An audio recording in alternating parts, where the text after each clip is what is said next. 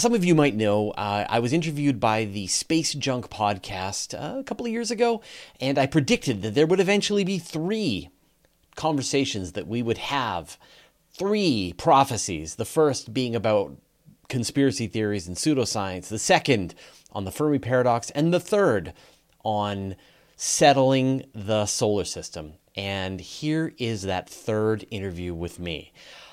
Before we get into the episode, though, I want to encourage you to go and subscribe to the Space Junk podcast. It's absolutely fantastic. It's led by Dustin Gibson from Oceanside Photo and Telescope and Tony Darnell from Deep Astronomy, and the two carry out a fantastic conversation every week with somebody in either the world of amateur astrophotography, astronomy, or space journalists like me.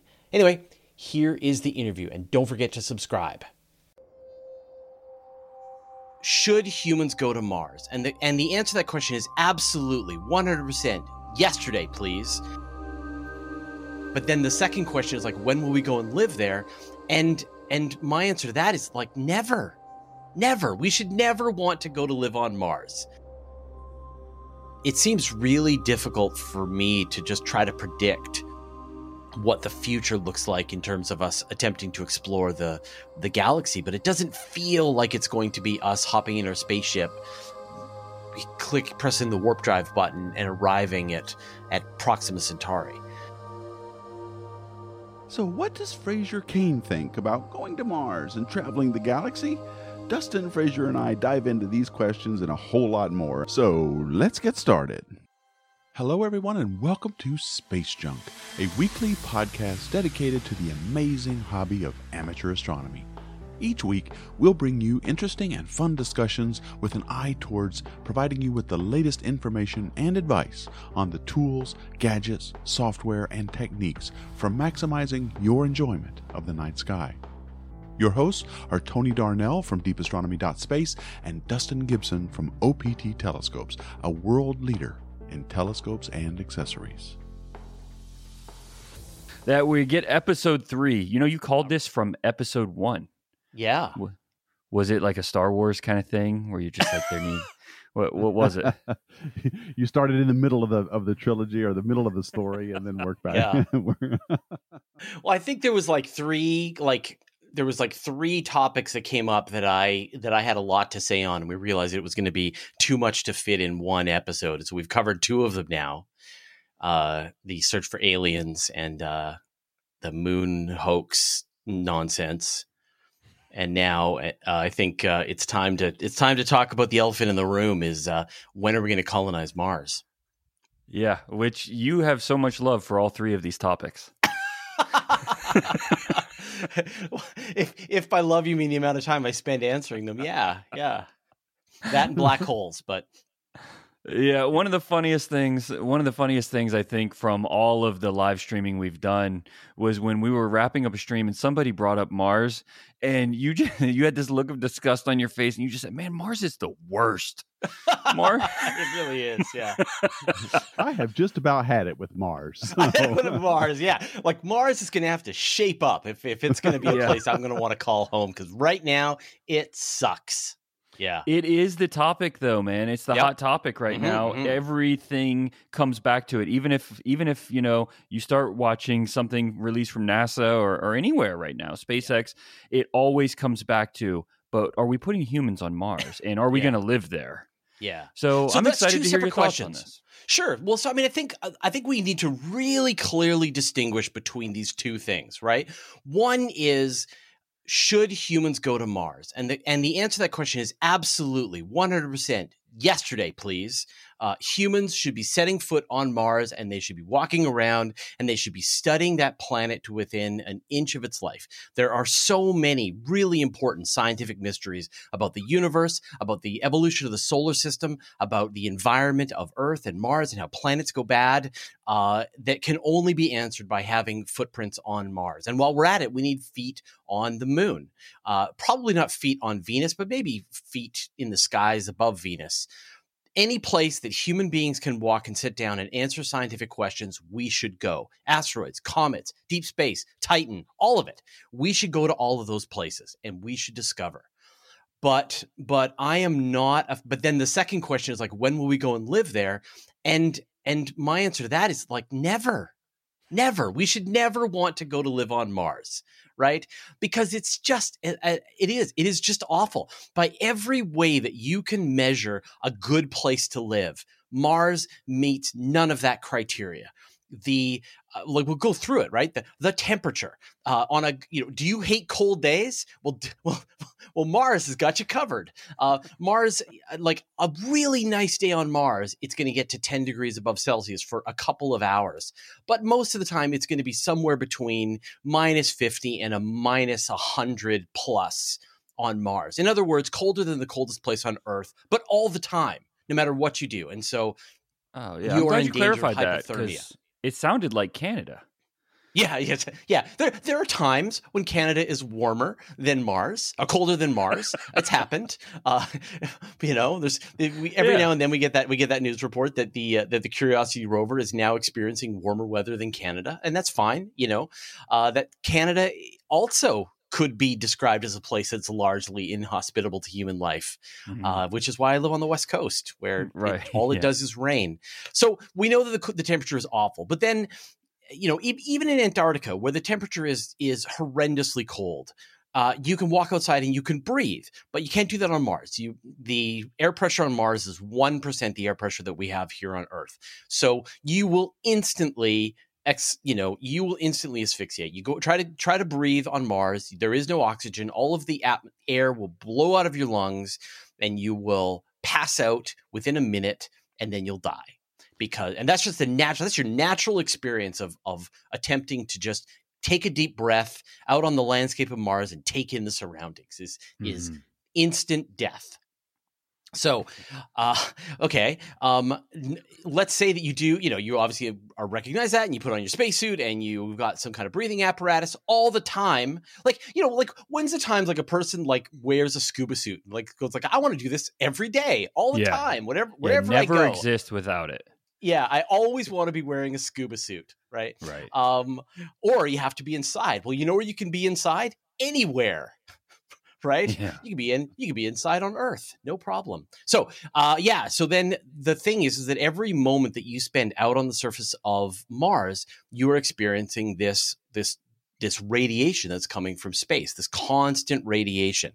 And it's not going to give you any kind of radiation poisoning in the short term, but it's going to increase your risk of cancer and things like that over the long term quite significantly. And so you're going to have to spend every moment. You're going to have to, any time that you go outside unprotected, and by unprotected, I mean not having like 1 meter of rock above your head or water or lead, whatever you want, you are going to know that there is this constant radiation that's raining down on your brain all the time, on your body, and that cancers will be the result of that.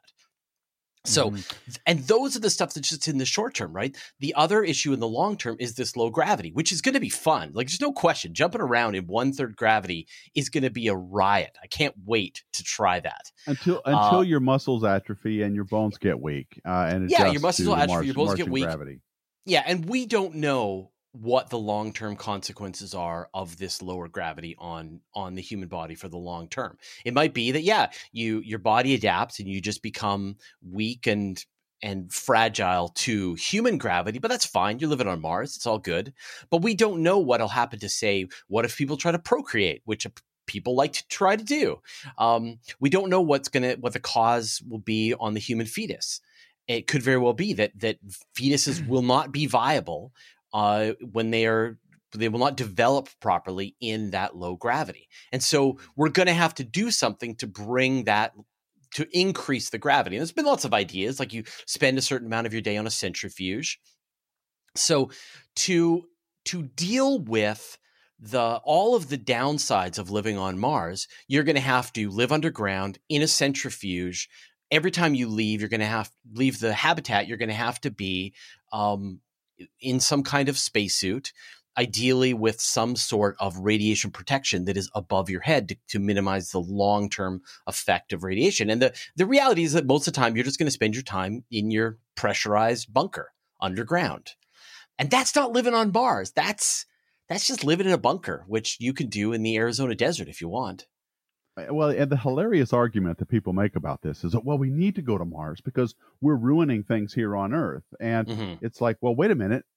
We can ruin things here on Earth and live in a bunker here just as easily as we could in a bunker on Mars. So it doesn't really, you're not solved anything you're just moving your bunker to Mars, making things infinitely more complicated. Bunker here, you'll still be able to breathe the air. And again, even if you've made the air bad for breathing here on Earth, it's still so much better than what it would be on Mars. Because of gravity. You don't because of gravity, because of radiation, because of the total lack of atmosphere. Like, sure, if the atmosphere on Earth was filled with was all carbon dioxide or some other really awful gas, you at least wouldn't want to have to wear a pressure suit. You could just walk around in shorts and t-shirt with some kind of respirator on your face to be able to allow you to breathe and enjoy not getting hit by radiation. So you're exactly right, Tony. No matter how bad we could make Mars, it would still be nowhere near no matter how bad we could make Earth, it will still be nowhere near as bad as Mars is just from the get-go. And so I think it's really important that people, when they think about, man, I would love to live on Mars, I think it's really important to just investigate those feelings that you have and say, where do these come from, right? What is the root of this? And I think that it is about discovery. Like, we feel that we live here on Earth and every corner of this planet has been mapped with satellites down to the centimeter scale. There's no place you can go that is undiscovered, that is unexplored, that is unconquered, as it were. And yet we have this drive, I think, as human beings to try to move out to these new places and explore them and homestead them and set up shop and try to eke out a desperate existence far away from human society. And that's what it would be, as a desperate existence, because you would be at the mercy of technology every second you're there. Yeah. And if anything goes wrong, you're dead. And so well, I think that it's just, there's something romanticized about it that is so disconnected from the reality of it. And I think, I have some really good friends who are absolutely, ready to go. Sign me up. I'm going to go to Mars. And some of them, I think, don't understand what's going to be expected of them, and others do. And for the people who do, I think that's great. Yeah. Do it, right? I will celebrate every achievement that you're able to accomplish. But at the end of the day, we will never find a place that is as wonderful and still as mysterious and open for exploration as the planet that we live on. Right. We've got the ocean still to conquer as well. We haven't really done that, but under the ocean, that is. And I mean, it's not even about conquering. It's about discovery, right? Like there are corners around where I live that I've never been. And I can walk down a street that I've never been on before. I can go into a restaurant that I've never eaten food at before. I can walk a trail that I've never seen and see the world from a different perspective. If I really do want to have that experience of living off the land, you can live off the land in all kinds of places. You could do that today. You sell your stuff. You buy a telescope company, you move to San Diego, and no, mate, that's a different dream. You can move to really wonderful, productive parts of the United States, Canada, South America. You can grow all your food. You can experience that homestead lifestyle, and I'm sure it's very rewarding. It is. I'm living that lifestyle here. I'm doing exactly don't wait. those things. Yeah, get on it right now. Don't wait for Mars. Yeah. To fulfill those dreams in your soul, that need for discovery and to find your self-purpose and to find your own Thoreau pond to walk around in contemplation. Like, just get on it, because there's this planet has everything that you're hoping for right now. Well, damn it. I was really hoping to disagree with you a lot, Fraser, but I'm just not. And so, I mean, you be clear about why you're doing it, right? If you want to go to Mars, fine. Go to Mars, live in a habitat, live in under the ground or where, in a module, whatever it is, but be clear why you're doing it and know that you're doing it for the sake of discovery and for doing something humans haven't done before. And most importantly, realize the cost. of what you're doing, because it's entirely possible that you can't come back once you've started. Earth may be uninhabitable for you after spending a year or so on Mars. Just be aware of that and know that you may not be able to come back. I mean, it's like that experience of going hiking. I don't know if you've ever done like a multi-day hike in the forest. We do that several times a year here on Vancouver Island, and your whole day, apart from the time that you're spending walking, say you're walking about 6 hours over the course of the day, the rest of your day is spent just in maintenance of your human existence. It's taking you 3 times longer to cook food. It's taking you, you have to wash everything up, and you have to set up your home for the night, and you have to do all these things as maintenance. And just to get that experience of being that far away from civilization. And it's wonderful and it's meaningful, and I love to do it. But I'm also really happy to get home at the end of it again and just turn on the television and sit on the couch and open up the fridge and order a pizza. Yeah. And order a pizza. Yeah, exactly. Yeah. Right. That these things have their place and they have their balance. And I think that for a lot of people, again, it's just a matter of deep inquiry. And part of that right now is that it's all about our infrastructure to be able to support that kind of activity. So what seems like an impossible level of constant maintenance and living right at the edge of human survival all the time will become absolutely commonplace. It'll be super easy to do. You want to go live on Mars? No problem. Just hop on the next transport that's going to Mars. Hop out, you'll be on, and there will be an enormous amount of infrastructure. We'll have technology that will make this very feasible and possible. And it will be very easy, as well as just to live in space itself. So a lot of this is just about when on the curve, the technology curve, we're standing today. So you see I want to be clear, you see no benefit to people living on Mars. That isn't in a purely, it's the same benefit of why we have people in Antarctica. We have people in Antarctica because it is one of the last true wildernesses on Earth. It is an extreme environment that we need to understand and study. It is a great place for doing both atmospheric research and astronomical research. You're doing research into the ice packs in Andromeda. You're doing climate science. So there's a ton of science to be done. But I think that it doesn't need homesteading in the way that we've had here on Earth. But even places like Antarctica have an infrastructure like that, a place that makes it as homey as possible. So sure, you to have support the Mars. Science. Yeah. Right. But it's to support the science. And of course, I agree with you. Like having a moon base on say, the far side of the moon would be an ideal place to do some astronomy. So that would make perfect sense for someone to live there. And it's it's attendant support systems that would be there. Yeah, and right now there are astronauts that have permanently been inhabiting the International Space Station for more than 20 years now, going around and around and around and doing science. And I love the idea that I can look up into space, watch the International Space Station fly overhead, and know that there are human beings out there pushing that boundary of human existence. And I can't wait for the time when I look up at the moon and know there's a base up on the moon and that there are scientists up there and astronauts, and they're doing important work helping to push human capability and knowledge. And same thing on Mars. I can't wait until I know that there's a base on Mars and that astronauts are going to and fro Mars, and they are searching for life, and they are trying to understand the geologic history of Mars and our place in the solar system and in the cosmos, trying to answer the most fundamental question that could possibly be, which is, has life formed multiple times? So again, I think that there are enormously valuable reasons why humans should be traveling to these places. We should have boots on the ground everywhere they will hold a boot in the solar system. Yeah, I think so. I agree with you on some points and disagree on others. Here's where I'm at. Sure. So I agree that the conversation always comes up exactly what you led on to in the beginning, which is, well, we need to get to Mars to live because eventually this planet is going to be destroyed by us, and so we need to have a backup plan for that. I think it's easier to change habits than it is to change a planet. Mm-hmm. Yeah. That argument doesn't hold. I mean, maybe a pandemic, but even a pandemic isn't, you can still escape a pandemic. You can act like you're on Mars here on Earth in the case of a pandemic, which we're seeing, right?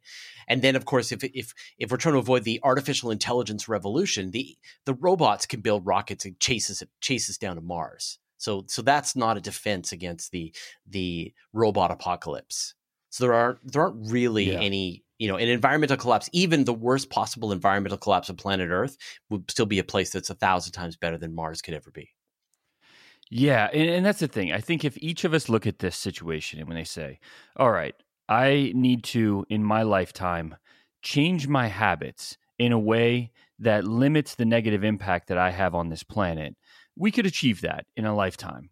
But if you say, I need to build an ocean on Mars, and create an atmosphere that is, makes it easy for me to live there, it's not going to happen. And I don't think that it makes a lot of sense to tackle that problem for that reason. That said, I think that it is very important that we start looking at how do we get out of here? Because at a certain point, our technology is going to make us realize that we are more trapped than we ever intended to be. And the only way we're going to get away from here is to start taking those steps. And to me, it's not important if it's Mars. I don't think that Mars is the first right step. I think the moon is, right? Because I think it's a hell of a lot closer and easier to do. And we can learn a lot of the same things by being there and getting out of the protection of the magnetosphere and all of the things like you're talking about, all the radiation, all that stuff. We can learn all of that without having to climb the tallest mountain. It's a lot more feasible right now, to start doing that. But I do see the appeal for people to step foot on another planet. I mean, probably the biggest event of all time was humans stepping foot on the moon. What about another planet?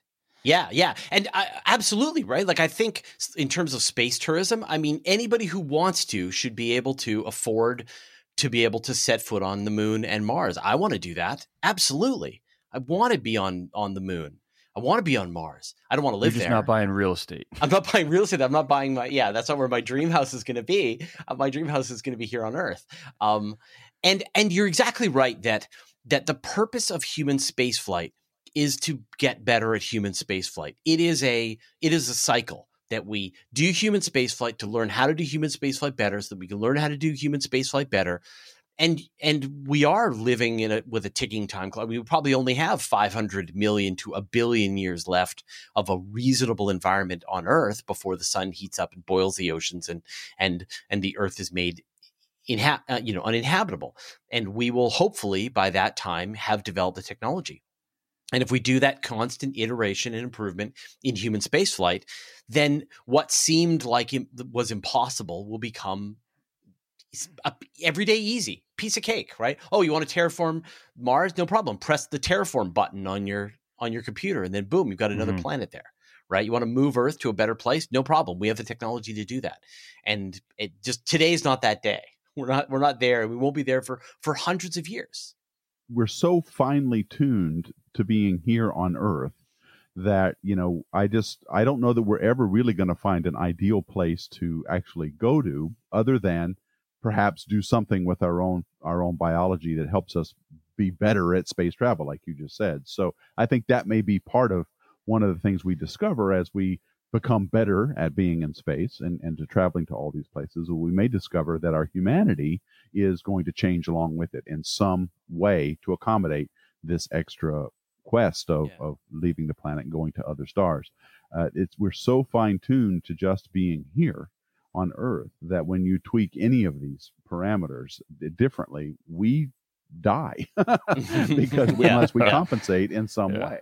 Yeah, and so that's we would have imagine. to do that. Yeah, exactly. Well, you can imagine some future, right, where the technology has progressed to the point that it is relatively straightforward for us to create some kind of gigantic rotating space station that produces artificial gravity, that has shielding from the radiation, that we understand how a closed environment works, that we can produce food dependably, and have a pretty cool space station that on its very best day will be the equivalent of A Good Day on Earth. Yeah. That is the technological dream that you could possibly hope for, is that you could mimic Earth to an acceptable level in a space-based zero gravity environment. And then we're off to the races, right? Then we have an unlimited living space across the solar system. Yeah, there's two ways you could go about this. One is that way, where you mimic Earth and go out to the stars, or you do something I think that's a little more practical, which is to try and make yourselves more adaptable to ourselves, humanity, more adaptable to where we go, because there's not a single planet out there that, based on what we know about Earth-like exoplanets so far, which is incredibly tiny right now. We don't have a lot of data on this, but there are always going to be some differences from Earth. So if you want to live in one of these places, assuming, of course, we can actually get there, completely different question. But let's say we get there somehow and set up shop. I think you're not going to have Earth anymore, and it won't be perfectly mimicked. So to really live among the stars, to live and colonize the galaxy, we're going to need to, I think, learn to make some changes to us somehow. Yeah, but I mean, I think that we're already seeing the rapid pace of those changes to us that are coming. We see the rise of Neuralink, what Elon Musk and team are planning to do to be able to allow us to tap directly into computers with our brain. We're seeing the rise of artificial intelligence. We're seeing the rise of things like CRISPR. There's this concept in science fiction, this idea of the technological singularity, that we don't know what the future looks like 10 years from now. 20 years from now is completely over the horizon in terms of just like, what will the future look like? As the technology continues to accelerate, as artificial intelligence digs in more and more into our day-to-day existence, it seems really difficult for me to just try to predict what the future looks like in terms of us attempting to explore the galaxy. But it doesn't feel like it's going to be us hopping in our spaceship, pressing the warp drive button and arriving at Proxima Centauri.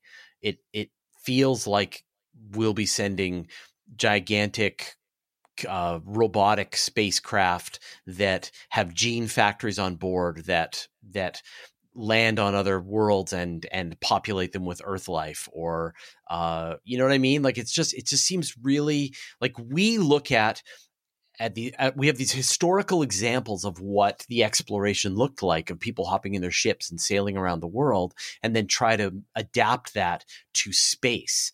But it is not the same thing. It's not the same kind of scale. And that model that we have in our mind of what it's going to look like isn't correct.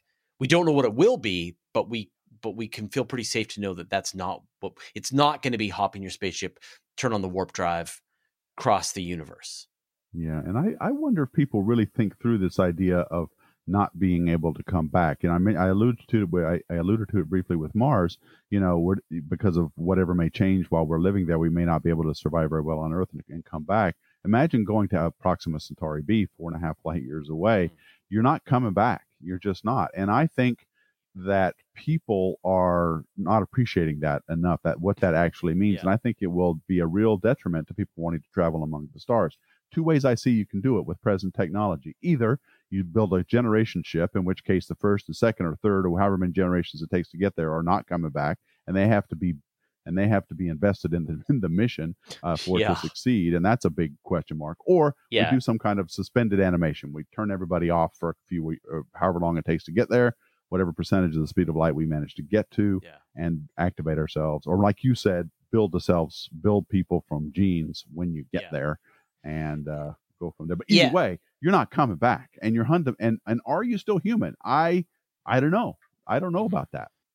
I think it's a cooler thing for people to talk about than to actually do. I think right now, if you ask the world, hey, who would actually go if you know you're not coming back?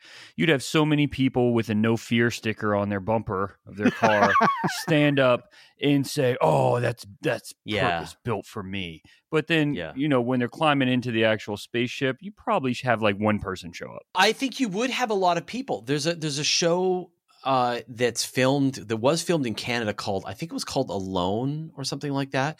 And they would drop off people on Vancouver Island, which I consider to be a garden paradise of of food that you can just pull off of trees.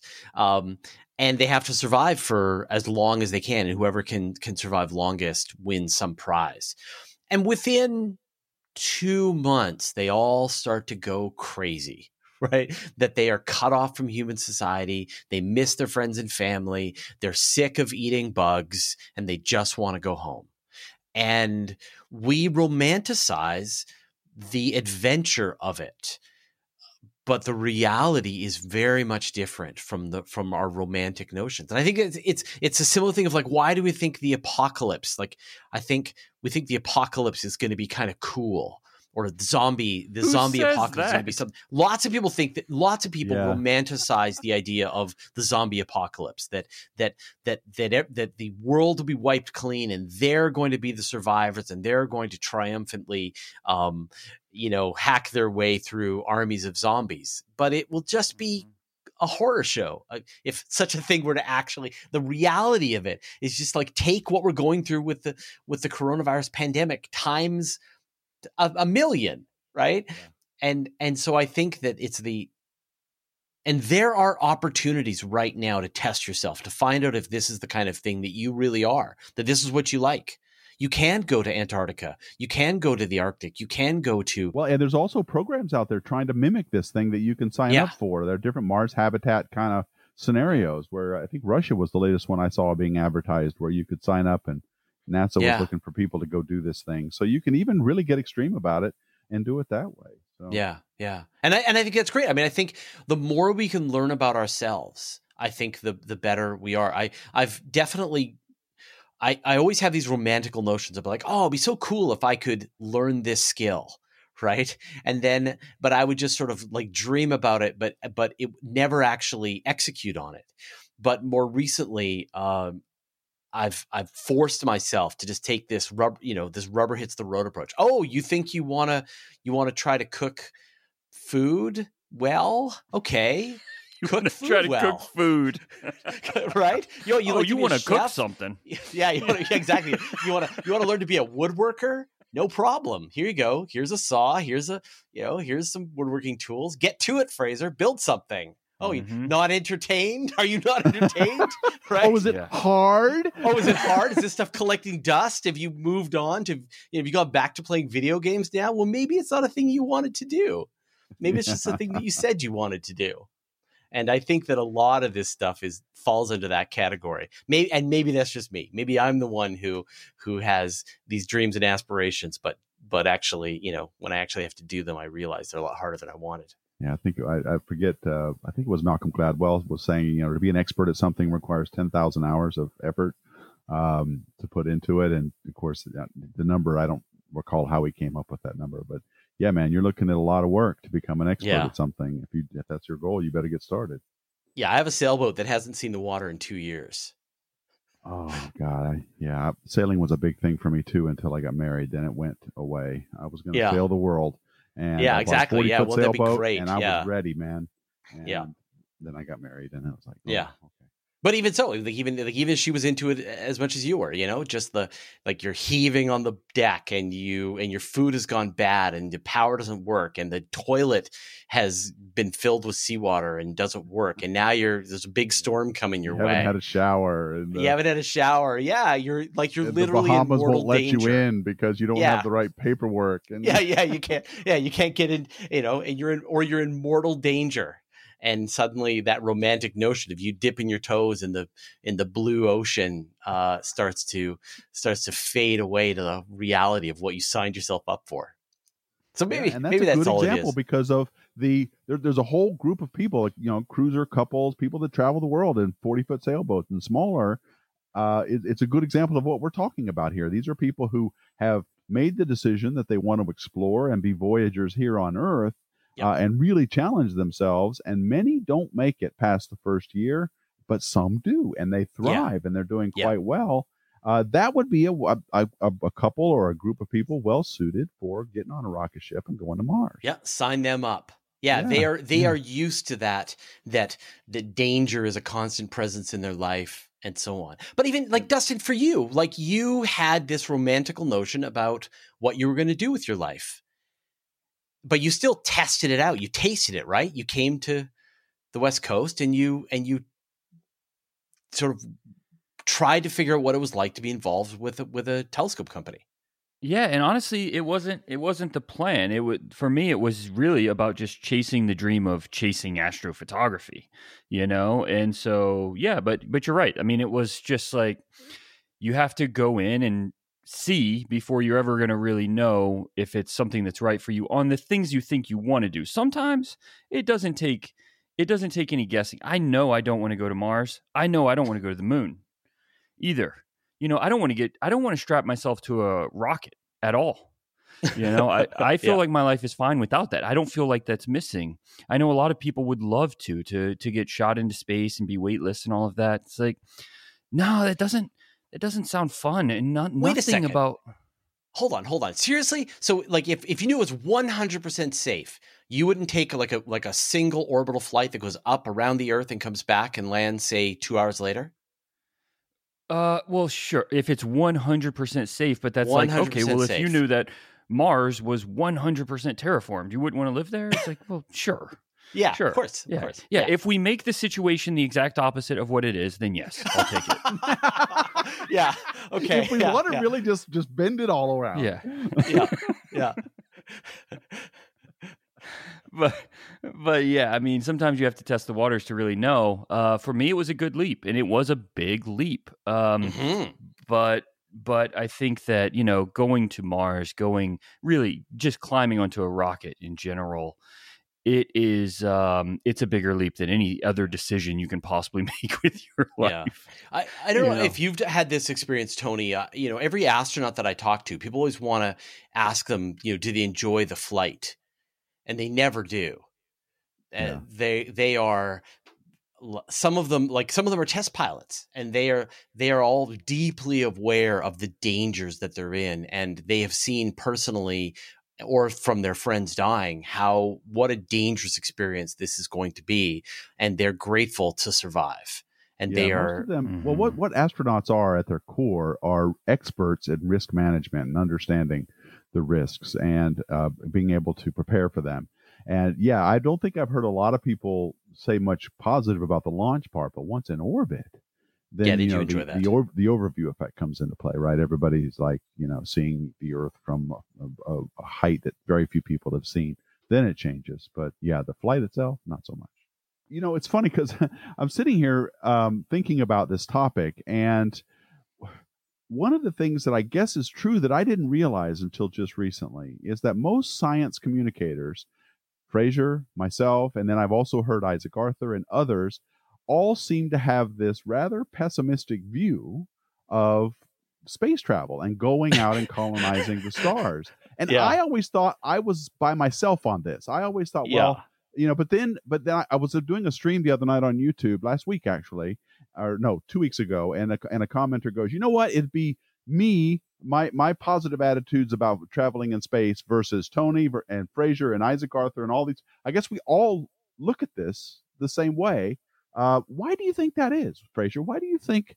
Is it because we've thought of this through? I mean, what do you think? What kind of question is that? Is it because we're just smarter? Well, I mean, I think they think about how, what we talked about at the top of the podcast, how great this would be to do, but that's as far as it goes. Right? I think that like many people, it's a journey, and I started being excited about space and astronomy because of science fiction. I watched Star Trek as a child, and then I was there for the launch. I watched on TV the launch of the first space shuttle back in 1981. My dad was a big fan. He had watched the Apollo landings, and so I was very enthusiastic about space. And I absolutely, if you talk to 10-year-old me, I was certain that I would be living on Mars. But science fiction drags us in, but science fiction also just fills our minds with nonsense. That like, of course, the actors get to walk around in anti-gravity because it's a lot easier to film a a TV show when everyone just walks around as if they're walking around on regular Earth gravity, and you just make up some kind of nonsense word about the grav plates to make, but really you look at a show like you don't have those? You don't have those? No, but you look at a show like The Expanse, where they actually do try to mimic what it's like to have zero gravity. And you can see some person is having to think all the time, what about their hair? What about their jewelry? What about their, right? They put a pen, everything's got to have a magnet. Every time they touch a cup down, it's got to make a clunk noise so that people know that a magnet is being engaged so that it doesn't float around. Like it is a lot more complicated. And so science fiction has informed our expectation of what space exploration should be like. It has told us that you hop into your spaceship, you fire up the warp drive, you teleport down to the planet, you talk to the natives in English. They look like us. Right? In English. It's true. Right. So true. Right? Or you walk through the Stargate. You just take a quick little stroll. I like walking, and suddenly you go from one place that looks like Vancouver's the forest around Vancouver, and you go to another place that looks like the forest around Vancouver. That'd be lovely. And so our head has been filled with nonsense. It has gotten us inspired, but it is also to be interested in this field at all. And so as you start to learn the reality of what it actually is going to take, the reality of how complicated these subjects are, how much we are, the forces and the speeds involved, and the level of technology to be able to do even the simplest things, you have this incredible appreciation where you learn that NASA has developed a new kind of toilet that actually works. You're like, this is it, like Nobel Prizes for everyone. Because yet that's never really considered in Star Trek. What a sense of accomplishment it must have been the first time someone was able to make a toilet work in space. So I think it's just science fiction drags us in, but then if we are in it for the long haul, then we have to grow up. And we learn about the reality, and then suddenly now we're excited about the truth. We're excited about the new discoveries, the accomplishments, the each incremental step about how we learn more about the universe, how we are able to create better technology that allows us to exist in space for longer. And so I think that's the journey that I think each one of us goes on. It's just that we've been living this in public, right? Yeah. For most people, I hope that was a good answer. I think you're right. I guess sometimes I tend to be in a bubble and I just think what I think, and then it's just I don't see how this is going to work, and then it's and then I guess it's just sort of a natural consequence of this going through and making all this content and doing it. But what why don't you just use the warp drive? Well, because warp drives aren't real. That's right. Right. Yeah, that's right. Right. So, okay, well, why don't you use your Stargate? Also, Stargates aren't real. Yeah. Why don't you just go to, Alpha Centauri at the speed of light? Well, because we can't. Because we can't. Yeah. Yeah. Anti-gravity, not real. So, it certainly makes it more challenging. Yeah, exactly. Every time that science fiction has dealt with a challenge that has essentially make the entire story impossible, they just wave it away. Transporters? Anyone? Yeah, with magic. Yeah, exactly. So, well, I don't know, Dustin, you started out, when I first met you started out being quite positive about all this. Are you still positive about space travel and getting out there to the stars? I am. Yeah, I'm not one of you. Let me make this clear right now. Yeah. No, I am unyieldingly optimistic about all of it. Honestly, I think that we will find a way to do it. If we want to do it, we will. And I think that it is important that it's not me. I don't want to go. I don't want people to go out of sequence. I want us to have a smart plan, because it's just there aren't many mulligans. Mm-hmm. So you don't get a lot of do-overs here. So you got to have a really smart plan, because this stuff is expensive on a level to the cost or to humanity. It's so expensive, not just like a company. It's so incredibly expensive that it's like, if you're doing this, you're not funding research on something else. You're you're having to choose this. So I want it to be a really smart plan, but I think there are things you can't learn being a tourist. And there will be people out there that are willing to do it the same way they were the oceans. I mean, people were willing to live on submarines, and there's just so much you're going to learn by not being a tourist and committing a life to it that you would have never learned otherwise. And I think your analogy, Tony, of the people who live on the boat, like the ones who can go year after year after year, and they travel the world and they love it. Mm-hmm. That's the kind of people who are a closer approximation to the kinds of people who are going to be ready. And I think what you said, Dustin, is exactly right. Here on Earth, not enjoying your sailboat, sell it and then get an apartment. Mm-hmm. Not enjoying your time on Mars, well, that's just too bad because that's where you live now. That's right.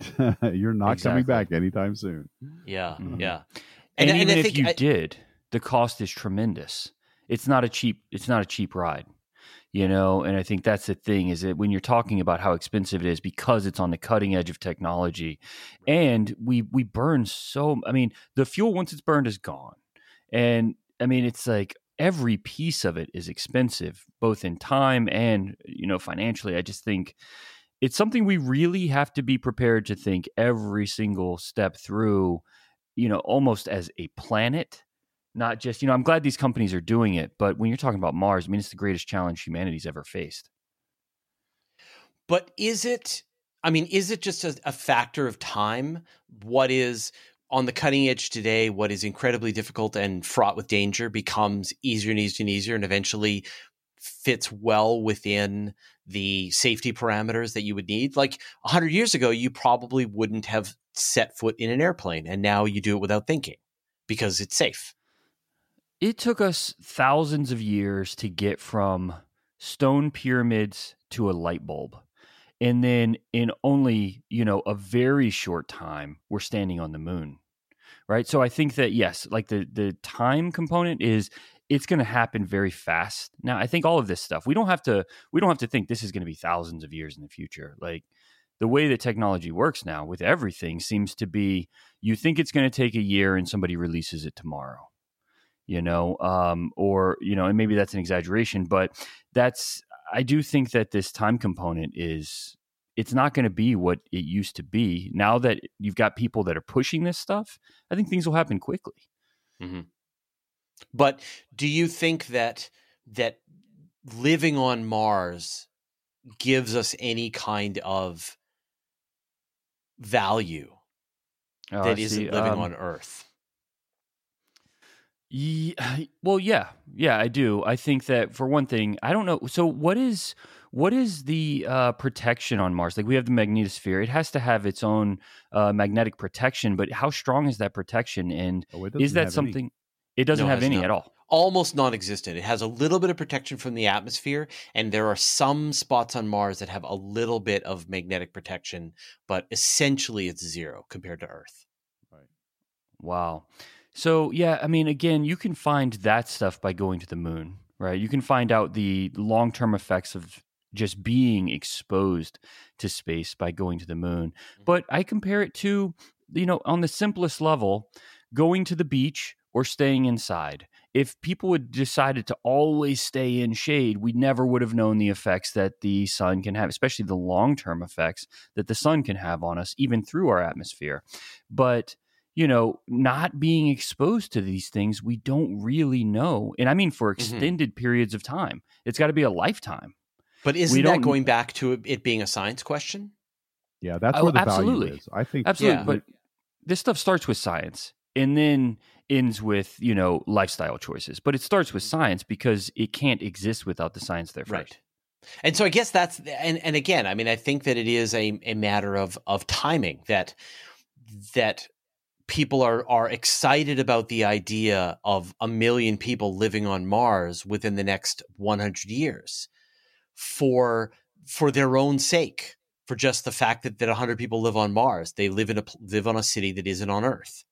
Yeah. And know why you're that, going. that doesn't seem to me to be a good reason to go, is to just like have a place that isn't Earth, to have a city that isn't Earth. Although it's kind of like I'm half intrigued by that idea, because it is a scientific question, which is, can you have a city that doesn't exist on Earth? And so I think I feel like whether it's going to be on the moon, whether it's going to be on Mars, whatever human presence is going to be in one of these places will end up being the size that it ends up being, based on, in a similar way to that we see communities on Antarctica.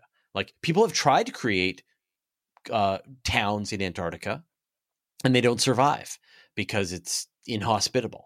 And it sounds exciting in the first to conquer a new continent, and then after a while, people just want to go home.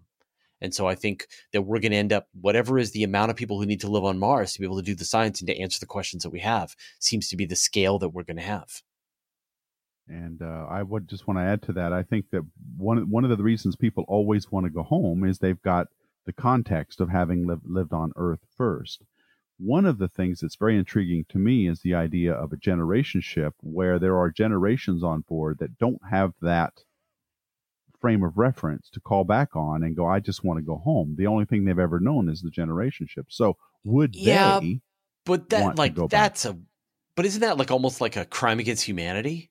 Well, that's right? that. I had a great philosophical discussion about on my Tuesday stream about that very thing. Yeah, like, what is my purpose? Oh, your purpose is to live in this tiny capsule and to have babies, so that 3 generations down the road, somebody can set foot on another planet. And not only that, but you must procreate. You must. Welcome to the universe. This is your job. Yeah, that's right. So it is. Yeah, the moral questions are terrible, but the idea though of this frame of reference, I just want to go home, changes with something like that. But it is a sense of scale too, right? Like that's what our job is here on Earth, is that it's just that our spaceship is bigger. Yes, and our generation ship is bigger, and it's not going anywhere. It's just going around and around. You could always make the case no one asks to be born, but right. It's the conditions under which they're born. And once you're here, what is your job? And so, what is your? We live on a generation. It's just that we have a very big generation ship, while you can expect other people to have a much smaller generation ship. But you can imagine a generation ship that takes, say, a 10-kilometer sized asteroid, hollows it out, and starts to use it. Starts to consume it as they pass from here to a nearby star. That's not quite the horrific lifestyle of just being trapped in a tiny little ship. Exactly. Yeah, that's a great point, actually. Yeah, that's a good point. So again, I think it's just a matter of size. I was making the case that let's say you, as an example of a 3-generation ship, it takes 3 generations to get somebody. The first generation makes the choice to go, so they're all gung-ho about it. But that middle generation, wow. And then the third generation gets there, they get to enjoy the fruit of everybody's labors, and they get to enjoy the victory. But that middle generation, wow, it sucks to be them, right? So yeah, it was. It's interesting to think about. Yeah, but then isn't that us? What, the middle generation? Yeah, we're the middle. Like, we and everybody who came before us, except for that first human ancestor that decided that created humans. The rest of us have been the middle generation. Yeah, on that this we are spaceship going. We call Earth. Yes. Yeah, the spaceship Earth, and that we are carrying Earth on to whatever is its its destination. Yeah, and that's where I think the crux is. It's less of an issue of you were born into this and you have requirements, but really, what are the conditions under which you're born? I think is crucial in answering this. How much does it suck? Before we run out of time, can we drill down on something a little bit that Dustin brought up about this idea of space travel not having many do-overs, and you don't get many mulligans, and you need to have a good plan. What do we think about the current plans out there? What are some of our favorite plans? We've got several on a table. We've got one from Elon Musk. He's got a plan. We've got another from Jeff Bezos, who's got his own plan. And NASA kind of has a plan, but it mostly wants to build an economy in space. What do we think about these plans? Do we have, and Richard Branson just wants to start a space liner. Right. So, I mean, I think, are they good? Well, when you look at the plans, the plan is, when we sort of compare back against that opinion that we've been expressing throughout this episode, the Elon Musk plan, we're going to build a city on Mars. I don't think a city on Mars is the thing that Mars needs, nor does humanity need. but we definitely want to have some kind of human presence on Mars, and SpaceX is building the system to be able to do that. So I think we will end up with as much humanity on Mars is appropriate. And if there's any extra humanity going to Mars, hopefully they will be able to come home. That's the plan. Elon Musk says free trip home if you want one. If you're willing to pay the $100,000 ticket to go to Mars, you'll be able to come home. So I don't know whether a million people on Mars is the right idea. Jeff Bezos' plan is to try to push as much of the heavy manufacturing off of Earth and out into space. And I love that idea in principle. I think that's great that we know for sure that the one thing that's best about planet Earth is that it's the best place in the universe for life. And every time that we pollute it, every time we spill oil, every time that we release toxins, throw plastic into the oceans, we are messing up this one place that we have to live on. So I wholeheartely agree with that, but it's a long game to build factories in space, right? Term, yeah. But he's that way. I mean, he did the same with Amazon, so he's kind of that. He got that nature. Yeah, Elon Musk is merely saying, dig underground on Mars and try not to die. And I'll be behind you every step of the way. Yeah, and Jeff Bezos is saying, let's move everything that pollutes planet Earth out into space, and then let's have Earth be excellent. That seems like a big ask, but it does seem more sustainable in the long term, because then again, it'll mostly be done by robots. We'll enjoy the riches that sprinkle down from the sky, and hopefully we'll have a much better living conditions here on planet Earth. With NASA, they're just focused on setting up that science about learning and about. So I don't for NASA, it's not about creating an economy. They want in part the human space flight is. That's what they state. Well, because that's like slightly what's been added to the system this time around to make it even affordable for NASA to do it in the first place. But I think that we're going to see, like we have humans going around and around in the International Space Station, we're going to have humans going around the moon in the Deep Space Gateway. We're going to see a permanent human presence on the moon as we learn, and eventually a permanent human presence on Mars. And NASA will figure out a way to get it done. And they will take advantage of everything that SpaceX is doing and everything that Blue Origin is doing to make that job easier. But they're focused on the science, not focused on trying to live for live's sake. So I'm a fan of that as well. So I think if I had to pick one, it would probably be NASA. If I had sort of the model that I like the best, but NASA paying for inexpensive flights from SpaceX and Blue Origin. Yeah. Not trying to build their own ridiculous, complicated rockets, but just paying freight with providers to achieve their science goals. Yeah, I think they've got the right approach there. I really do. And it's working. I mean, they are able to do, with SpaceX doing what it's doing lately, they're able to get into space a lot cheaper than if I think they had tried to do it themselves. So I think I agree with almost every. God, this is really scary. I'm so sorry. I've never seen this before. You two agreeing is weird. I'm uncomfortable. I know. Well, didn't we kind of agree on the last one too? Yeah. It's one of these. I think it's just been in it too long. I'm going to ask Fraser to marry me in the next episode. Yeah, we've just been in it too long, man. We've just been in the trenches too long.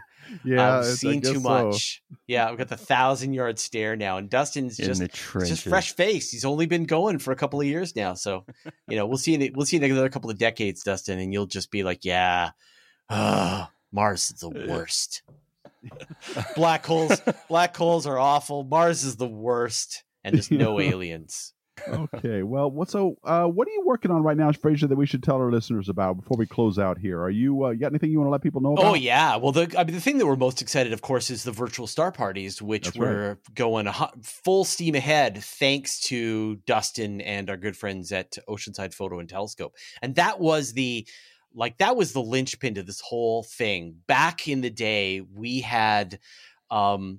We had these virtual star parties like 7 years ago, and every time we would do these star parties, and then people would be very enthusiastic, and then eventually they have bad weather and equipment failures, and then we would just gas out, and then we'd be like, sorry everybody, it's canceled this week again because weather, right? Who tries to organize a party when they need both technology and weather to cooperate. I know. Right. But Dustin has just been so gracious with the telescope, with these observatories, that now we have this bedrock of fast, good telescopes. And the quality of the star parties is just through the roof. It's just incredible how good they are now. We're capturing images. Sometimes we'll show off 20 images more in an hour, and it goes fast, and we got great explainers. So it's been so much fun. So every Sunday night on my YouTube channel, come and join us, and we will show you the night sky. Yeah, and I think that I'm going to actually start for the Sunday night streams that we're doing on Clear Skies Network. I think we're just going to push that way, because I watched last night. It was incredible. How much could get done in a single night, and how many people were engaged. And it was just, it's just a huge star party with 500-600 people at a time. It's awesome. Man. Yeah. Well, we had, I think at one point, someone rated the Twitch side with like 8,000 people. And that was kind of crazy. Awesome. Yeah. So it's been a lot of fun. And again, I literally could not be, I would not be doing this if it wasn't for OPT. So thank you, Dustin. Hey, we're happy to. We're happy. This is exactly what we want to see happening, sharing space with people. All right. Well, great. I guess we'll end it on that very positive note. I want to thank Fraser King for taking time out to join us on our Space Junk podcast. And on behalf of Dustin Gibson, I want to thank you all so much for listening. And as always, keep looking up.